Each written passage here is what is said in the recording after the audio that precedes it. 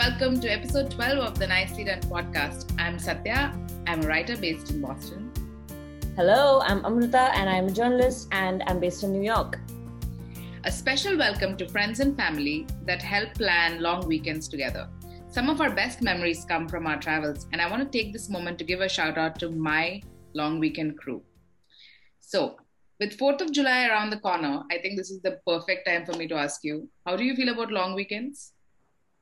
Oh my God, I love long weekends, especially now. I don't think long weekends is that big of like a scene in India because you don't take that many long weekends. Everyone's so generally consumed by their work week. So no one really takes it. But in the US, I've just kind of noticed that like it's almost encouraged to have like Fridays or Mondays off so that there is a long weekend.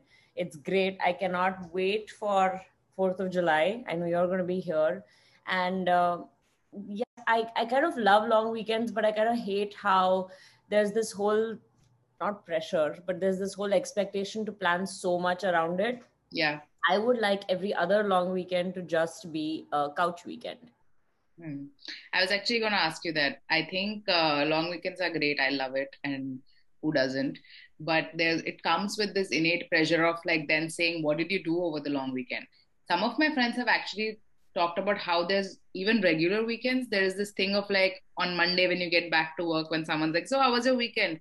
People do feel the pressure of like saying something cool or like not even cool, of saying like they did something. Otherwise, there's just this feeling of like everyone out there is like living their life doing these amazing things which are on display on social media and you are not doing much. So I think like this weekend anxiety kind of is a new thing for this generation.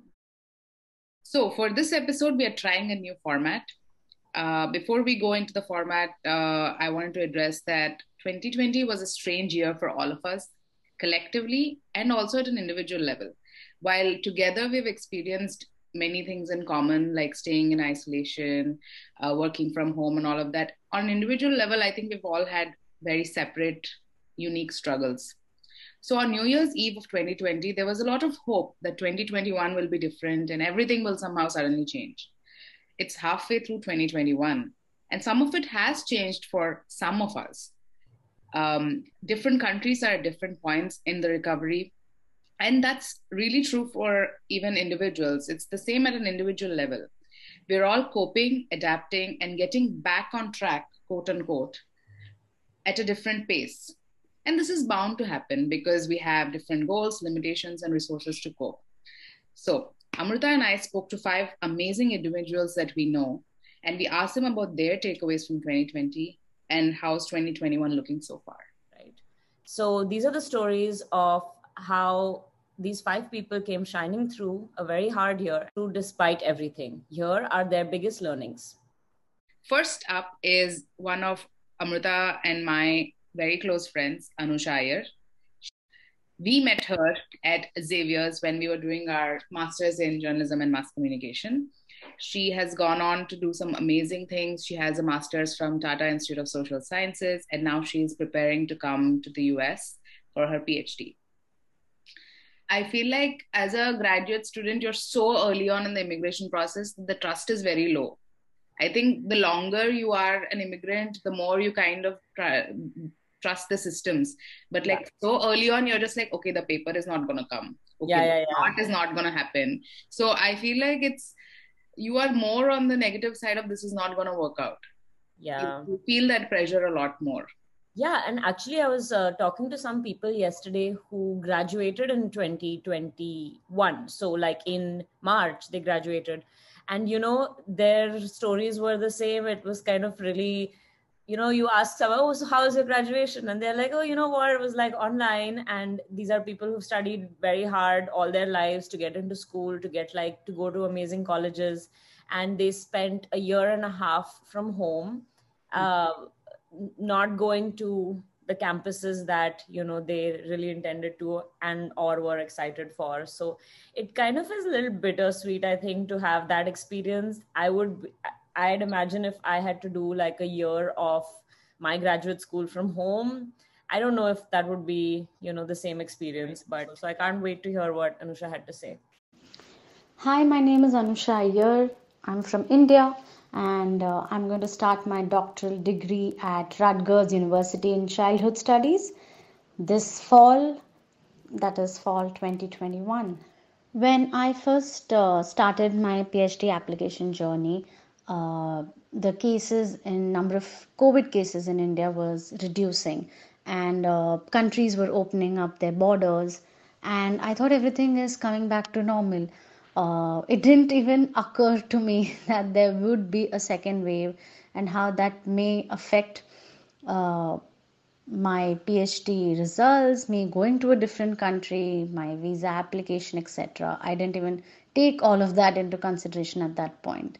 And I thought everything would just come back to normal. But despite that, I think at that point there were many things that indirectly affected my application procedure. Um, some things were in my favor, some were against me.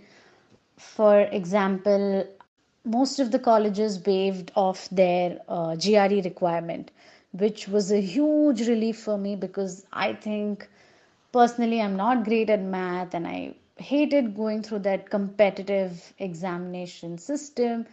And it was a lot of pressure for me. So there were some students like me who gave the GRE in any case, but it was not mandatory for the admission requirements, and I think that took the pressure off a lot. And that's because of the pandemic. Because of the pandemic, most of the colleges decided to waive the GRE since many centers would be shut down and they were not expecting the students to physically go somewhere and write the exam. Um, Things that did not work in my favor. There were many colleges that were out of research funding. There were a couple of colleges that I wanted to apply to where the sociology PhD course was really good, and I wanted to uh, get into those colleges, but the sociology department did not have funding, and they were not taking any new students for the fall 2021 intake, and I had to take the tough call of not applying to those colleges at all.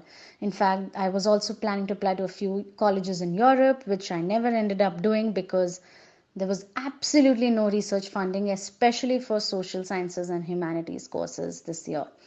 So, one way or the other, there were some tough calls that I had to take because of these new rules and regulations that came into effect because of the pandemic. Now that I have gotten an admission in New Jersey, I think I have a whole new list of concerns right now. I believe that immigrating to a different country and going through the entire visa application process in itself is quite overwhelming. But doing all of that during a pandemic is a whole different ball game. I am part of several Telegram groups, which consists of tens of thousands of members. Telegram, by the way, is a broadcasting slash messaging platform in India. And all of us are international students who keep updating each other whenever there is a visa appointment or interview that opens up at any of the consulates in India. And the whole process is so strenuous, it's so pressurizing that you need to be on the messaging service 24/7. In case you miss a message, you have missed booking yourself a slot. In fact, there was a time period when people said that the consulates open up slots at 3 a.m. in the morning. And I remember for 2 to 3 weeks straight, I used to keep an alarm for 3 a.m., get up and try for booking those slots every morning. And then there are also observations people have made, tracked the timing of the slots opening, and it seems that at the 18th minute of every hour, the consulates seem to open up their visa slots. So then you just keep refreshing your page at the 18th minute. Uh, and this is all so crazy and it's too much to track. And this is another side to this whole story is to get a vaccination slot. Now I understand that in a populated country like India, which also has its own political pressures, many of us are fighting for a vaccination slot. But I think as an international student, it becomes all the more difficult because we have a certain timeline. We need to be there by the fall intake, and we need to get both our doses in time. Uh, the slots are not available, the vaccines don't reach the medical centers in time, and the website that takes the bookings is slow. It does not work at times, and we cannot take the luxury of booking these slots say a month later or 2 weeks later or 3 weeks later, because we need to be fully vaccinated before we move to the US. And US does not approve some of the vaccinations that are available in India, and there are so many ifs and thens in this whole scenario. It's too complex, and it's very hard to take any decision. Now that I have a visa appointment and I have uh, had my first dose of vaccination, I still don't feel that I'm going to make it. And people ask me if I'm excited to move to a different country. And although the answer is yes, I'm scared to say that yes, I'm looking forward to being in the US soon, because I'm not sure if I'm going to make it. I think until I reach there, I won't believe that I've made it, because anything can change any day. So, what I really take away from this entire experience is to just be patient, and also not be too excited or too sad about anything, because every decision is changing on a daily basis. One day there is a department funding, the next day there isn't. One day there are no visa appointments, but the next day a bulk of slots open up. So anything can change, and the key to this entire process is to just be patient and just go with it, and probably get excited only when you reach there. That's how it is going to be with me. Aww. I know, like just even hearing all of that, and we know most of it, but even hearing all of that is just so heartbreaking, right? Yeah, and you tell your friends, how's your thing going? And then they'll say that, it's hard, I'm not getting slots. But just listening to like her daily kind of, what she had to do to book that visa slot, wake Yeah, up at 3 in the night and just make sure that she gets it, staying on top of it for months, it's just unimaginable. yeah, All these incoming grad students must be so exhausted and overwhelmed. yeah. And the term hasn't begun. They haven't started their first year, first day yet. Because once all of that begins, just moving, changing countries is in itself so overwhelming. Yeah. But I just feel so much of their mental capacity must be so stretched by now. And, I'm just wishing all of them so much strength and patience. And you'll get through this, and you'll have your first year and it'll be amazing, and everything will happen. But Higher education is very competitive. Applying to all these courses and getting into these colleges is very hard because there are many equally talented people with like amazing backgrounds, and you are always second guessing yourself anyway. You're like, oh, am I that good that I'll get into this great college? Will I get into a PhD program? And PhD is a big deal, yeah, right? yeah, And just to like add, imposter syndrome is always there, but to add another layer of like, oh, will my country's vaccine get accepted there? Will I get the appointment? And it is so frustrating. And these people are some of the smartest and the brightest, right? And they just get into the survival of the fittest mode. More power to these people coming into the education system in 2021. yeah, yeah. So from starting a new school in a new program in a new country to starting something completely like wonderful and magical. So our next guest on the show is my good friend Anuja. I've known Anuja for many, many years, almost a decade now. We went to our undergrad together in Pune, and we were both in engineering school, but we were both big fans of theater, and that's how we met. We met in our art circle, And we've always been in touch, but for the past year, because everything was going on and like we kind of like we were out of touch for a bit. I knew that she was expecting a baby boy, and I was so excited for this news because I've been very close to her and her husband for many years, and this was a very, exciting news to follow. But then she kind of went off the radar, and then I think a year later, I just saw a picture of her son on her Instagram, and I couldn't believe that the baby was here. So I reached out to her to kind of understand how it was for her to bring a baby into such a hard and such a scary world, and what her thoughts were as she went through new motherhood in 2020, 2021. So this is Anuja. Hi, I'm Anuja. I'm a software engineer and a new mom. Live in New Jersey. I remember reading something happening in China in December 2019, and that's it. I was back to my happy life, waiting for my baby to arrive in full of excitement. At the beginning of pandemic in March, I delivered my boy.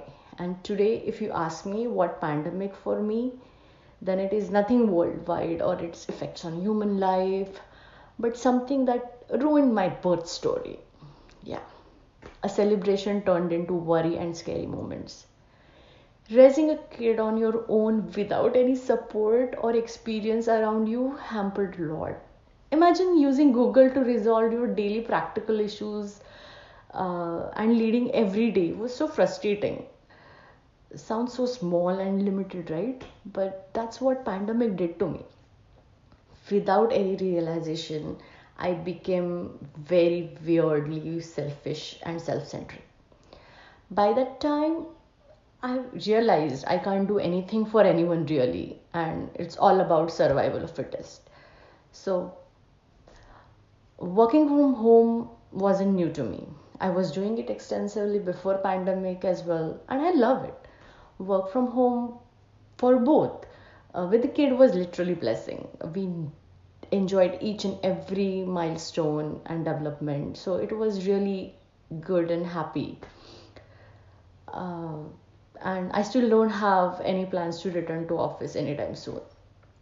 My focus was only on my family and how I can protect every aspect of it, be it job, finance, health. We were just so focused on empowering ourselves somehow. There was a phase I didn't even realize there are people in this world, friends, colleagues, relatives, nothing mattered to me. I was on social media platforms to gather information rather than to stay connected with my circle. Trust me, I have followed so many influencers and groups which deal with daily mom problems, and I seek solutions. I was quite active on platforms before, but in last 1.5 year, I have posted one post or so. We have a kid. He's 15 months old now, and hardly I don't know if like people are aware about or know about it. And it's a huge change. The fact that I don't feel connected or part of world which is outside is amazing, but at the same time weird and worrying. Now as we are going out, people on tennis courts bothers me. If someone invites me over, I feel why? I'm working on it. In the start, I had to work on reducing my circle and dependency, and now I'm again working on its expansion. Lost many connections, relations, and I feel like new lonely person, but that's okay. Like many other people, I was not affected directly, but lack of other perspective in life for so long hampered me a lot. This was worst emotional and mental roller coaster ride. I still feel comfortable and safe in my small world. We are still following routine and rules of pandemic. Nothing is really changed yet, except now I can look outside through window and hopefully door will open soon. So that was Anuja, and she is raising her 15-month-old baby boy. I'm very excited to go see him soon. But they're actually very, like she said, she's being so protective about her home and her space, so she's not really meeting anyone. So nothing's really changed for her. I think they're gonna keep living like this for some more time until she feels safe to introduce her son back into the world. Yeah, I mean, thank you, Anuja, for sharing your experience. I feel, and this is my observation from like seeing my cousins, my sister, and even hearing my mom talk about how it feels like to be a new mom. I think it is in general a slightly, uh, I am not a mom, so maybe my words to describe it are slightly off, but I feel like it is already to begin with a slightly isolating experience because it quickly becomes about you and your baby. And you are just expected that it's your first priority. It is your first priority. Like the child is your first priority. But there'll be plans, and you, because taking the baby along will be hard, you will stay back with the child. Everyone else will like continue to like do everything. Maybe if you have a very supportive partner, you have someone to share that with. But I've always felt like with a small baby especially, it is already a isolating experience for the mom. But hearing this, it's just so heartbreaking because you're just like, okay, there's this extra thing of like parents not being able to travel to come and be with you, which is a big part for Indian couples, right? The the new mom's mother or father or both travel and come and help out, and it's really nice to have that support during that period of time when your body has gone through a lot of change, your mind has gone through a lot of change. Evolutionarily, you have new priorities now, like you feel very like focused on the child and less on yourself, which is why it's nice to have your folks around because they can like look out for you. And it's very scary also to have a child. And I can imagine, I can imagine how much you must be relying on Google. And once you start Googling stuff, you're just like, it's a black hole. It will take you to like some very scary places. So no, I was just going to say to all the new moms of who became new moms in a pandemic, we see you, and we cannot imagine how hard this was, and just hoping for everyone to come out of this with like as little scarring as possible.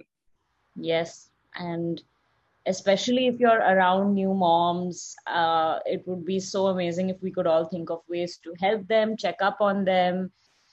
Even if they don't have the time to keep in touch with us, just kind of show some support in whatever way we can, because they need our help, they need our company. And it's just such a, like for Anuja, for instance, I know for a fact how much she was looking forward to this, and she would have been like, very, and when she said that like the pandemic kind of ruined her experience, it kind of felt so bad, because all of us, like, throughout the episode we're going to hear stories of how someone had a plan and someone had something going, and it was going to be amazing. Then every single person who has been affected by this in one way or the other, your plans just kind of changed, and you had to then adapt.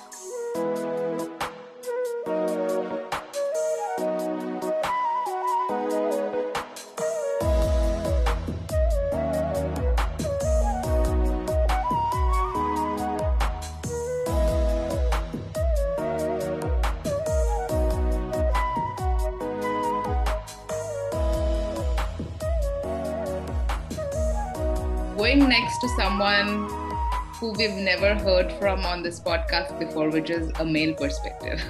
I mean, this is not about him being a man, but I'm very excited to have our first male guest.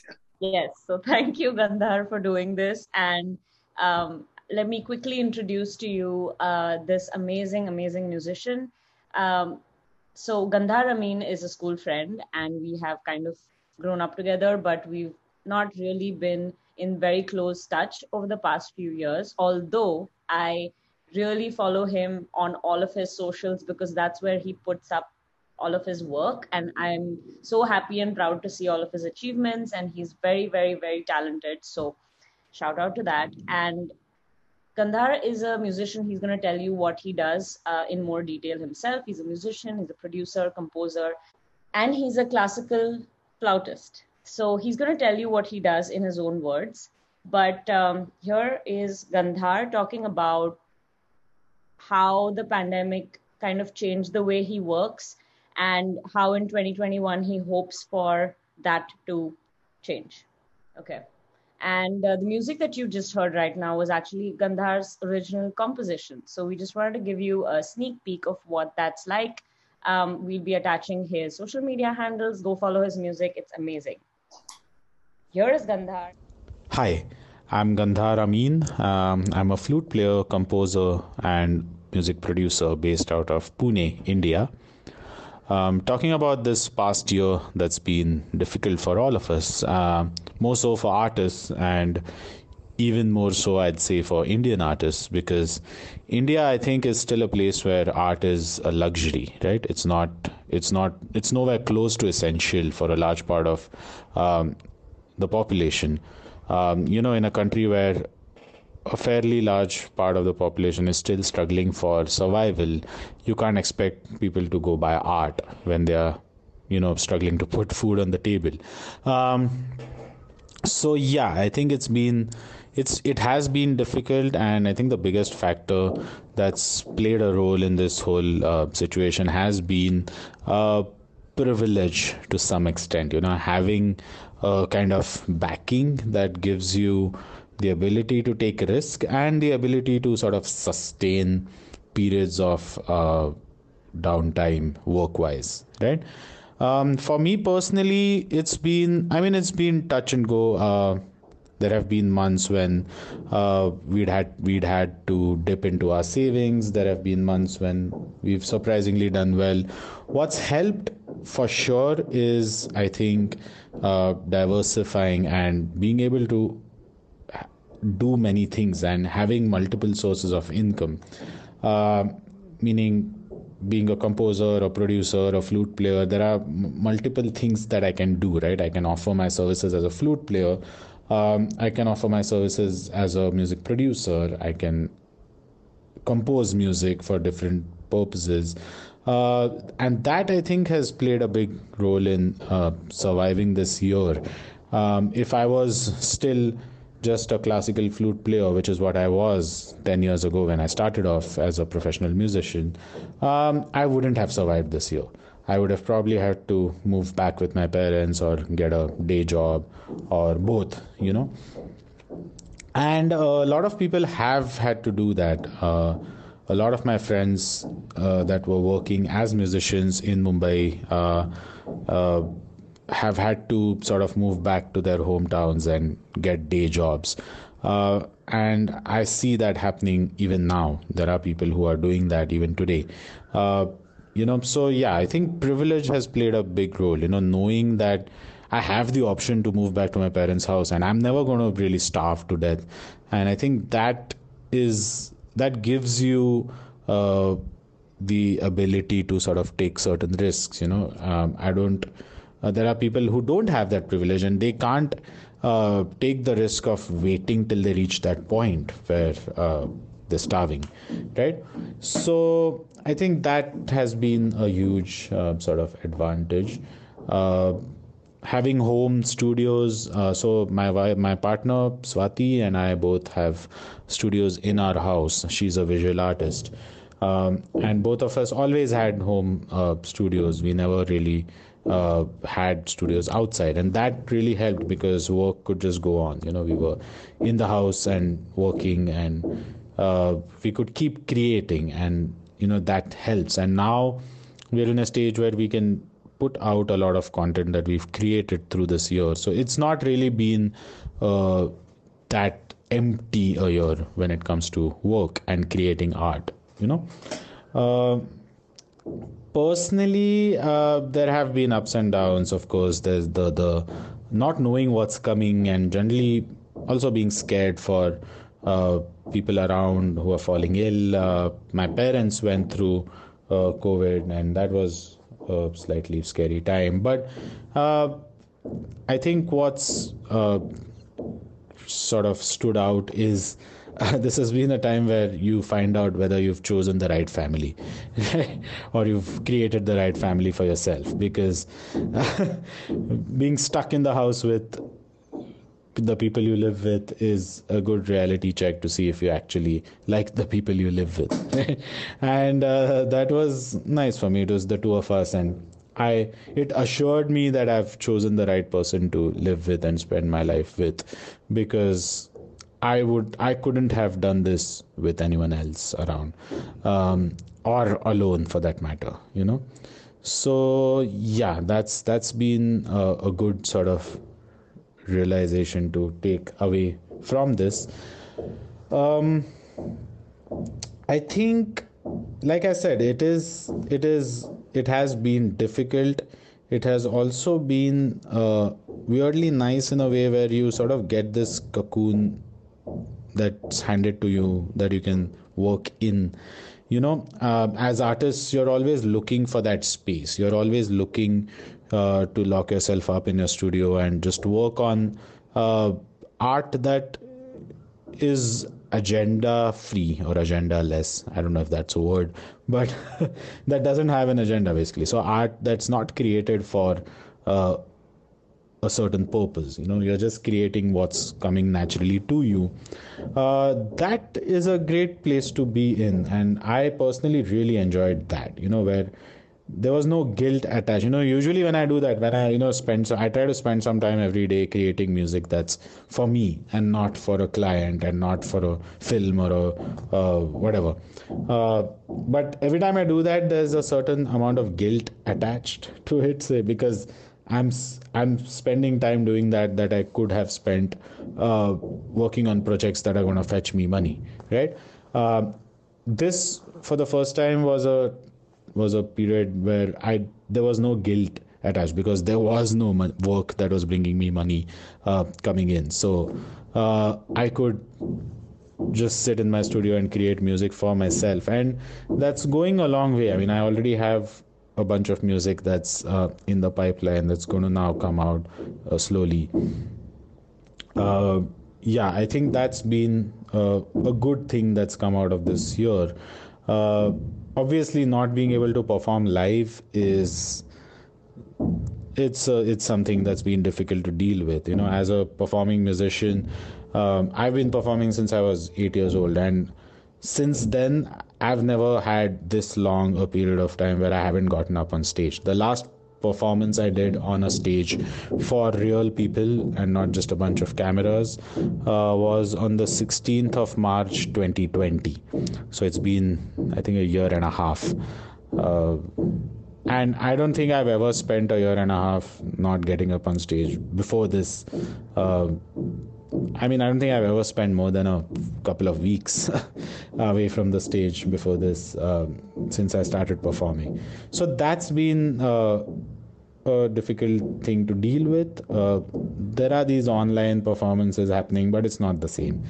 Having a real audience in front of you is a high that nothing else can compare with. So yeah, that's been the difficult part of this past year as a musician. Yeah, I think to sum it up, it is going to change us all. I think it's going to change me, and it has changed me, and it's changed the way I see myself as an artist and as a person. And I see it's changed the way I see my art, and it's changed the way I see the world around me and the world of music. Priorities have shifted, and I think it'll be interesting to see where this goes. You know, there's a statistic that says after these pandemics, the world has grown a lot faster than normal. I can sort of see how that works, and I can see that happening to me as an artist and as a person. So yeah, let's see how that works. That was Gandhar. Thank you so much for speaking to us and taking the time. I know he was recording all day, so this was very nice of him to help us out with his thoughts. Obviously, I thought like so much of it had such great insight. I think that, coming like, because he's an artist, and like the thing he said about creating art for art's sake, it's something that like a lot of people really, really crave to do. I thought that was so amazing for his own personal music, and that he got that time to make music guilt-free. I did want to mention that he was so right in saying that performing artists were very directly affected because of the pandemic. A lot of them were out of work. And when you think of performing artists, you don't just think about those people who have huge auditoriums or performing for like hundreds of thousands of people. I'm not to say that they were not affected, but maybe they are doing okay. But like the smaller um, performing artists, like in India, I'm sure everyone can immediately recall like street performers and like, small traveling performers and stuff who just probably were completely out of work, and, uh, livelihoods were directly affected and families were affected. So I guess this is a great wake up call for me hearing this, that next time I see a street performer, I probably tip 10% more than I normally would, or like, try and contribute however you can when you see these smaller performers. Next up, we have Ellie Nan Stark, hotels editor for TripSavvy. Ellie and I met at Dartmouth College, where we both did our Master of Arts in Liberal Studies program. Both of us chose creative writing. She is a wonderful, wonderful writer and a great friend. We've known each other only for like 3 or 4 years, but it feels like she's one of those friends that I look back and I'm like, haven't I known you forever? She used to live and work in New York, and now she currently lives in Vermont. She's a complete New England girl. She was working in travel journalism when the pandemic struck, and as you can imagine, travel industry and all the adjacent industries to travel were very were profoundly affected. So here is her experience. Hi, I'm Ellie, and I am the hotels editor for TripSavvy. I've been in the travel editorial industry for a little over 5 years.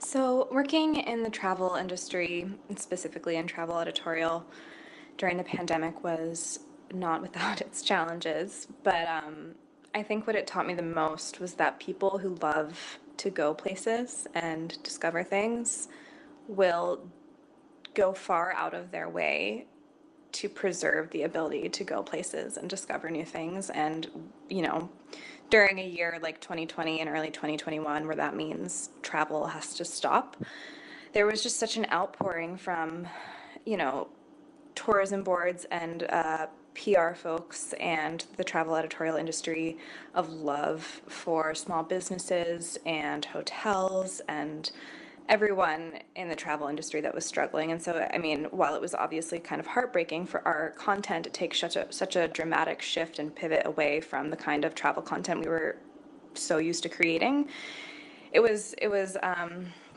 inspiring to see the way that people worked so hard and came together to like support all of these small businesses and hotels and what have you. So that was special. Switching jobs in the midst of a pandemic was not easy. I lost my job of almost 2 years in, I think, February, and I didn't get my new job until mid-March, and I feel very lucky that I was able to have such a short period of time of unemployment between jobs, because I know that lots of people were going months and months without a job. So it was a weird transition, especially because I hadn't and still haven't met my new team at my new job. And so going from one job that I was so used to with people, a small team, to a new job, new company, whole new team, much larger group of people that I was working with, was like a pretty big shift. But I think more than anything, I was so excited to start the new job. It's like my dream job right now. I love my team. It was exhilarating, and honestly, it was like this kind of like pump of adrenaline that I hadn't gotten since the pandemic. At the beginning of the pandemic and in the beginning of 2021, I was feeling discouraged about working in travel. I was feeling nervous. I felt like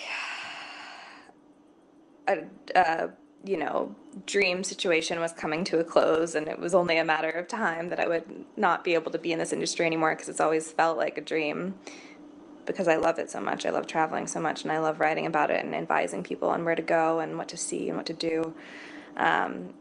And I was thinking that maybe it wasn't the best investment of my time and my skill and my education. And, you know, I was considering making an industry switch. When I lost my job in February, I was applying to jobs, lots of different jobs in lots of different industries, and just trying to really think outside the travel box because I didn't want to like box myself in, essentially. And I think that, you know, a silver lining of the pandemic was that it did sort of force me to think outside the box and spend time on other projects and on my fiction writing, which was really good and very fruitful. But ultimately, you know, I'm still in the industry and I'm still very happy and very grateful to be part of the sort of travel editorial community as a whole. 6 months into my job, which is crazy. Well, 6 months into the year, more like 3 or 4 months into my job, I feel pretty good.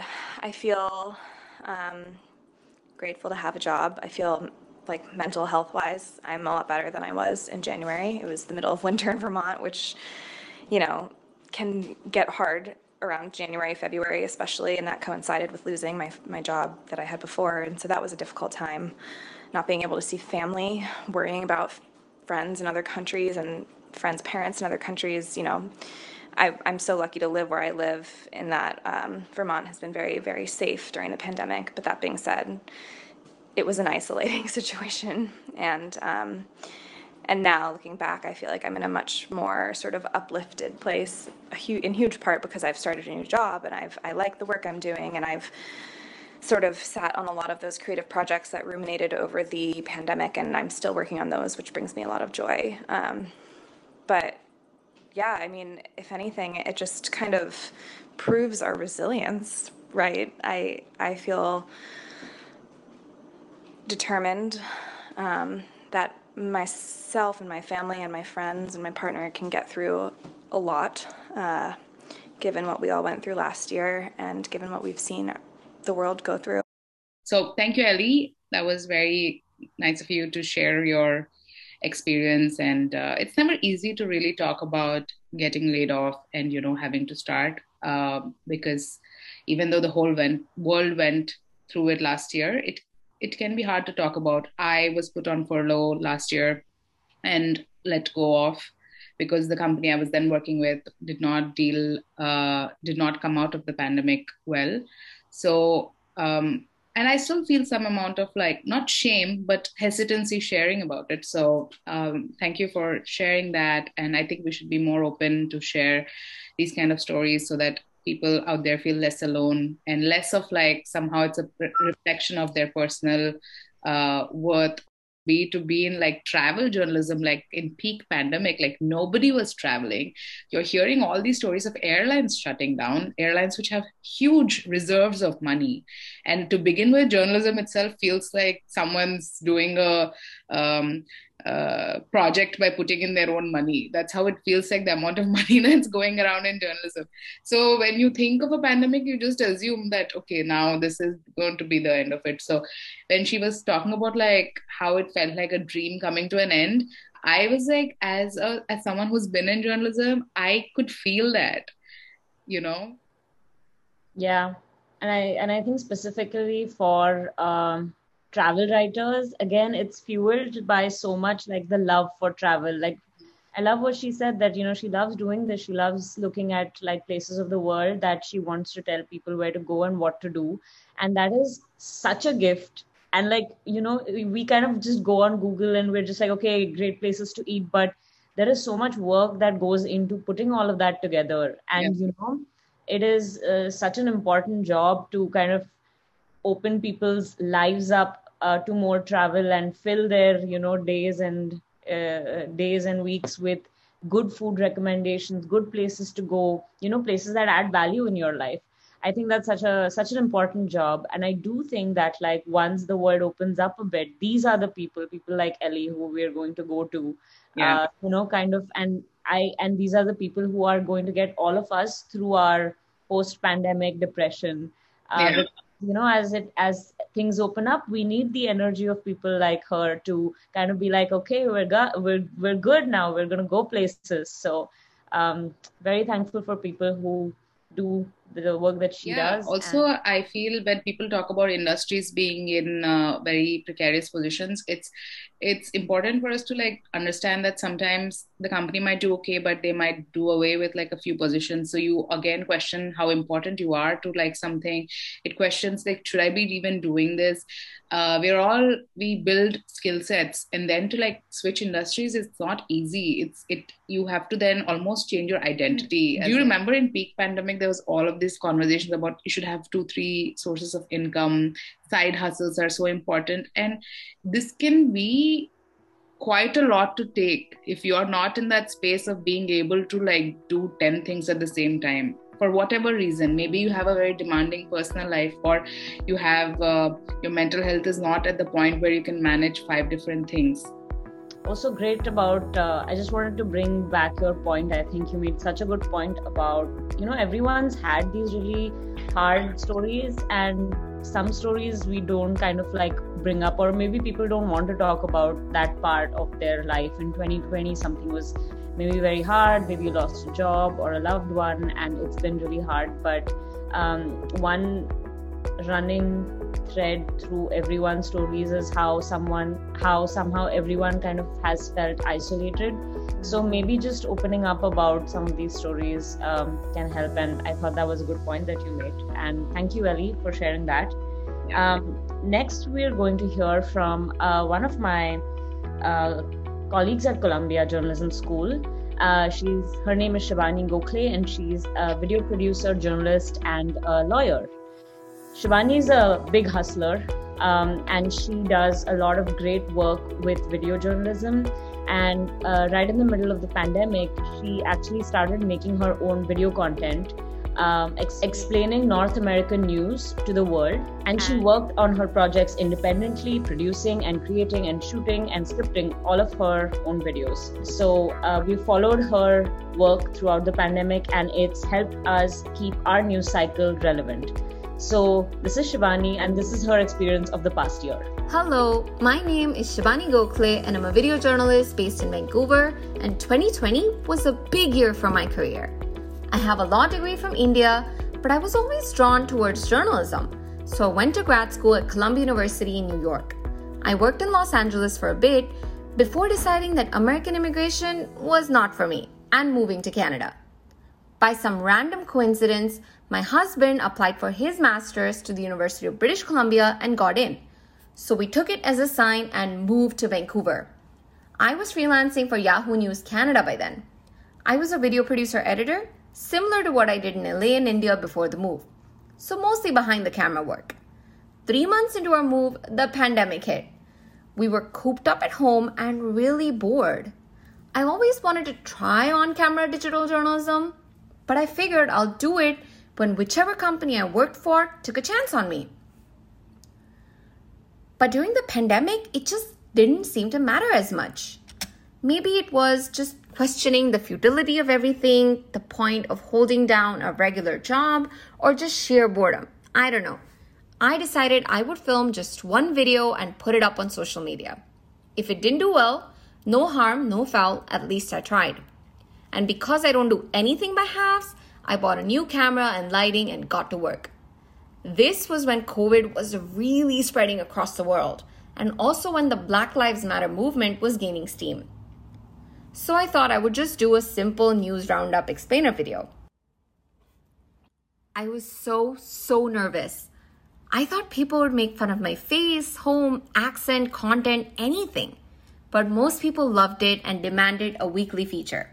So I did that for a couple of months when an editor at The Quint, an Indian digital media company, reached out to me and asked me if I wanted to film similar videos for them. They wanted me to break down North American news for an Indian audience. I thought, why not? And just went for it. Some of the videos went viral. I also started making short form reels for them and got a really good response overall.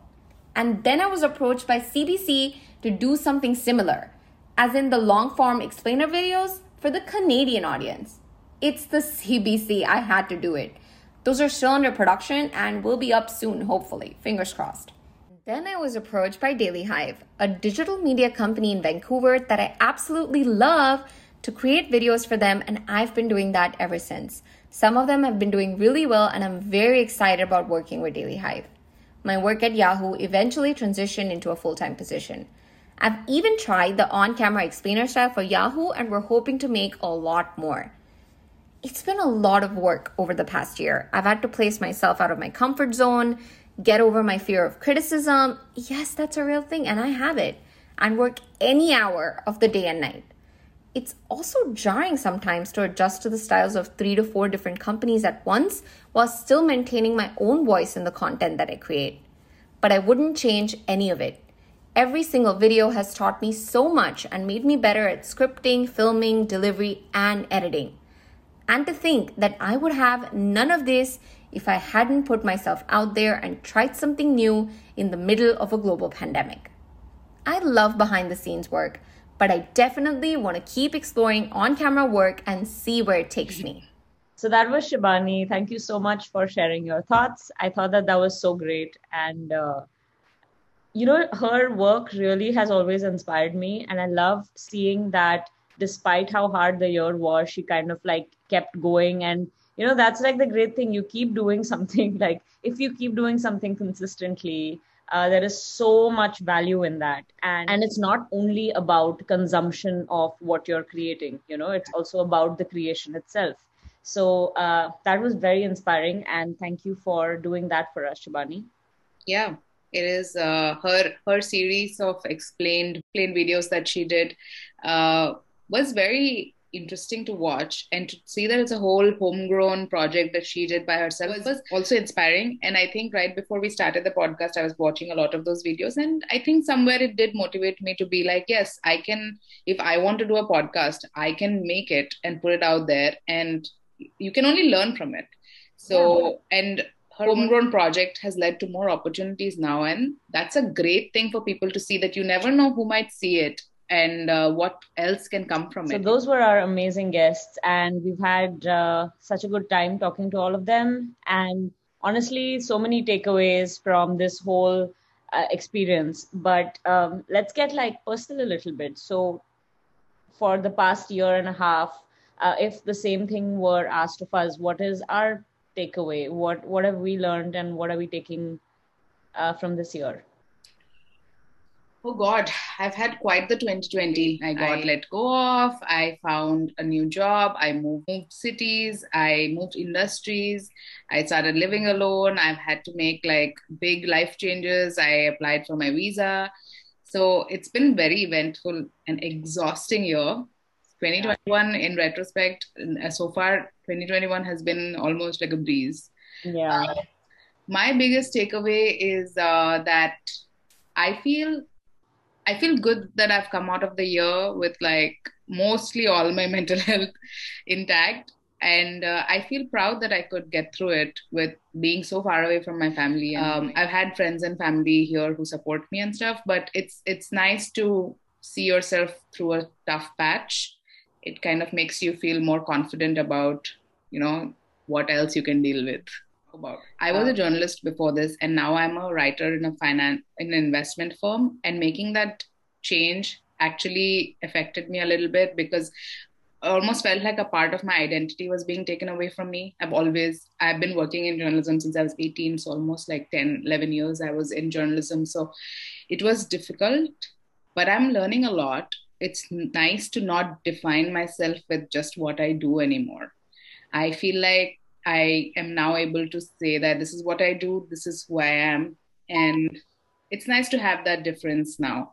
Not to say I might not go back to journalism, or that I don't like doing what I'm doing now. It's a new experience for me, a learning experience where I'm learning quite a lot, and I'm actually liking it so far. What about you? Do you have any big takeaways from 2020? Yes, I have also had many, many changes like all of our guests. And, a lot happened in 2020, in the beginning of 2020. And I kind of, after the pandemic hit, before the pandemic hit, I actually had all these plans to move to the US, apply for a visa, get a job. Everything was orderly. I knew what I was going to do, and it was going to be amazing. It was going to take time, but it was going to happen. And then in March, I kind of just thought that, okay, well, are we not doing this now? Like, what do we do? And I think for 6 months, all of my plans were just stalled. And then I think, like Anusha said, after a while, after the first wave kind of started dying out, I picked up all my mental paperwork, and I'm like, okay, I must do something with all of this now. And I moved. I quit my job, which I loved very much, and I loved working with that team for something very uncertain. So I understand when Ellie said that, you're kind of like, you're leaving behind such an amazing team, and your identity becomes part of that team and part of that like group that helped you, encouraged you, inspired you so much. And then when I moved to the US and I was staying in your lovely home for 3 months, and my sister put me up for 1 month, and for a large part of last year, I was just waiting, right? And I was just waiting for my papers to come through, for my visa to be applied, and then I was just waiting and waiting for the job to begin. So I have spent a lot of time just taking a step back from everything. And now I'm suddenly like thrust into this, very high-paced work week, very like a very exciting job, new job. And I have actually felt like I got a lot of shit done last year. So this year I'm taking it easy. I just have one more on my to-do, which is to get an apartment. But I think that changing countries, getting a visa, getting a job, and kind of coming out of it with, like you said, some part of everything up here still okay, is a big achievement. I too am very proud of, all the things that I've done. And I think that I just want it to be a quiet year. Like the rest of the year, it's fine. Nothing exciting, please. Let's just all just take it easy and take care of ourselves. So that was episode 12 of the Nicely Done podcast. Thank you to all our amazing guests who came on and helped us get more perspective on the past year. We really value your thoughts, and we look forward to following all of your work in the future. We will also link their social media channels and any other related tags in our show notes. So if you want to go give a shout out to Anusha, Anuja, Gandhar, Ellie, and Shibani, please take a look at our show notes. Yes. And if you like what you're hearing, please tell a friend. That's the only way that we will get new listeners, and we would really appreciate your help and support. We're now streaming on all podcasting platforms, so find us where you get your podcasts, and follow us on our Facebook, Instagram, and Twitter page. Come say hello. We love it when you do that. This episode was brought to you by the friends and family who have kept us all alive, together, and healthy. Some of us were home with some of the people closest to our lives, and they're the ones who saw us through this. The others stayed on the phone as long as you wanted them to. They are our essential workers, our rocks, and our lifelines. Thanks for listening. See you next time. Bye. Bye.